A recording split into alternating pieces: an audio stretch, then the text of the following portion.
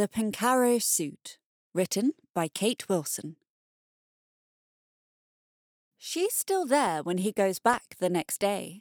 Short leather coat, cropped, curly hair swept back from an ageless face. She looks like someone plucked from another time. How long has she been there? Leaning against the wall, one leg propped, smoking with a nonchalant air, queen of the drang. She turns then, looks straight at him, gives a half laugh, half sneer. You again? Come back for another look? Keen, aren't you? I can tell. I've met men like you before. Men in your situation. Oh, she knows. Be sure of that. Knows all about the needs that brought him to this place. Exactly why he's come here. He falters, then turns to leave and hesitates. Oh, look, he's gone all red. Don't worry, lover boy. I'll look after you. Harris! Harris, I know you're in there. Oh dear, your friend don't sound too happy. Not surprised, mind, after what you did. Looked like you couldn't snap a twig. Appearances are deceptive, clearly. You're dead, Harris. A dead man walking. It was an accident. I never meant... You would say that, wouldn't you? Anyway, looking don't cost. But I haven't got all day. You made your mind up? And then he hears it again. The music. Strange, disquieting, speaking like the sea with its hypnotic roll and swell, roll and swell. And from nowhere, the thirst comes, the clawing, desperate need, curse of ancestors. The woman takes a small flask from her coat pocket and takes a long, slow mouthful. He watches her, like a man at his own funeral. Come on, Harris. Just one mouthful. Calm your nerves. But you know to do so now would be to lose yourself completely. No, no. Suit yourself. Your loss. She reaches up suddenly, snatches something from the air, holds it in her clenched fist and then throws them at him. 2 shillings for a cupful of buttons? Daylight robbery. Make sure you find them all, darling. You'll need them where you're going. He scrabbles in the dirt to find them. 17, 18, 19, come on. And puts them in a pouch with the others. Here, 20. Come on then. Vamoose. She leads him into the narrowing lane. The walls, tall on either side, are clad with tangled ivy like malevolent living cliffs. She walks at great speed, though as he follows, she appears to be hardly moving at all. The lane turns again, narrowing further, so now even the sky is hidden. Harris! You worm. A dim yellow light bleeds out into the darkness from a window covered with the dust and grime of maybe centuries. They are outside a small shop. The shop. The one everyone knows of, but no one has ever seen.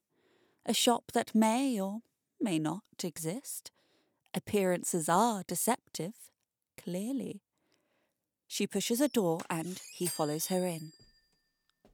Ah, Ariel, there you are. Immaculate timing as always. Mr. Harris, welcome. We've been expecting you. My dear, did you... Of course. The butter market's finest. Saffron buns. Thank you. Do sit down, Mr. Harris. Pull that chair up. Harris sits and gazes in awe at Pencarrow's lair. On every surface are glass jars filled to the brim with buttons. Polished brass and sturdy gabardine, buttons covered in chintz and wool.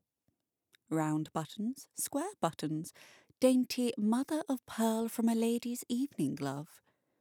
Lit by the firelight, they shine like so many jewels.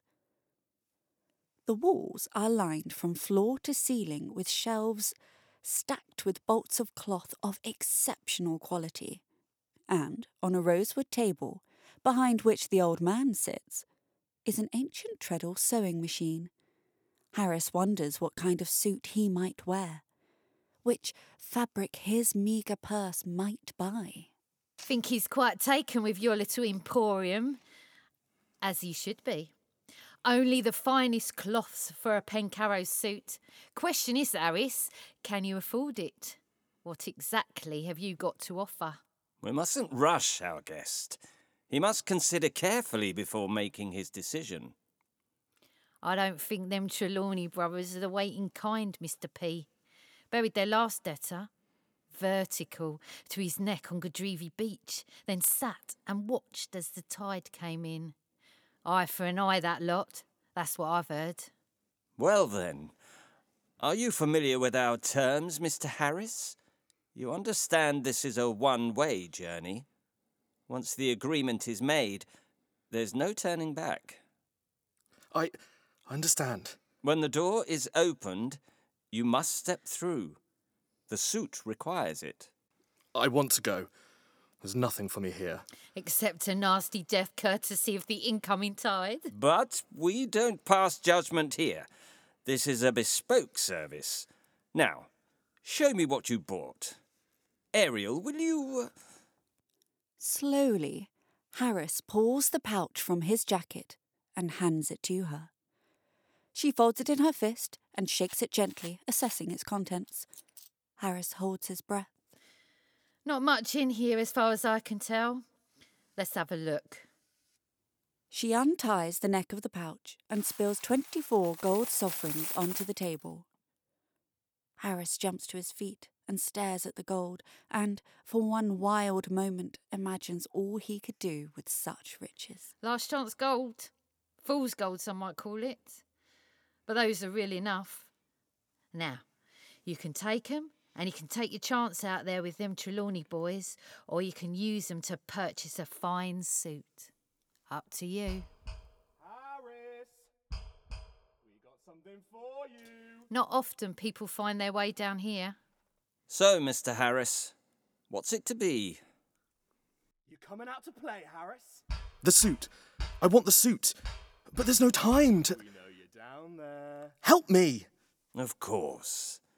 Ariel, please show Mr. Harris the dressing room. She leads him into a tiny room at the back of the shop, behind a green velvet curtain. Inside is a full-length mirror and, hanging on the mirror's frame, a suit of the softest grey merino wool, lined with steel-coloured silk. Oh, very nice indeed. It will fit perfectly. How did you know? Oh, Harris, is this where you're hiding? Please, it's time to get dressed. Harris leaves behind one life and dresses himself for another. What it will be, no one knows. Only the man or the woman stepping through the door will learn what lies on the other side. For some, it may be an earthly paradise. For others, the moment they see themselves in their fine new suit may be the last happiness they ever know. Ah, you look splendid, Mr. Harris. Harris! Harris! But now, you must go. He pushes aside an old rush mat on the floor. Underneath it is a door with 2 heavy brass handles like those you might find on a coffin.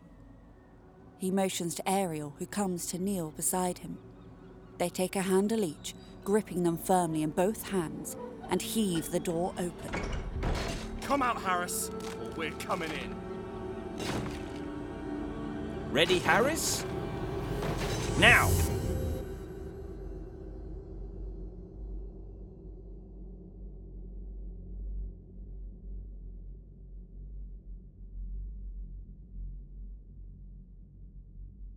The Pencarrow Suit, written by Kate Wilson, and read by Olivia Lowry, Nina Hills, Aidan Nightingale and Keith Sparrow.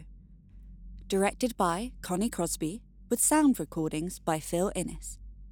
This is part of a series of bedtime stories for grown-ups, produced by the Writer's Block.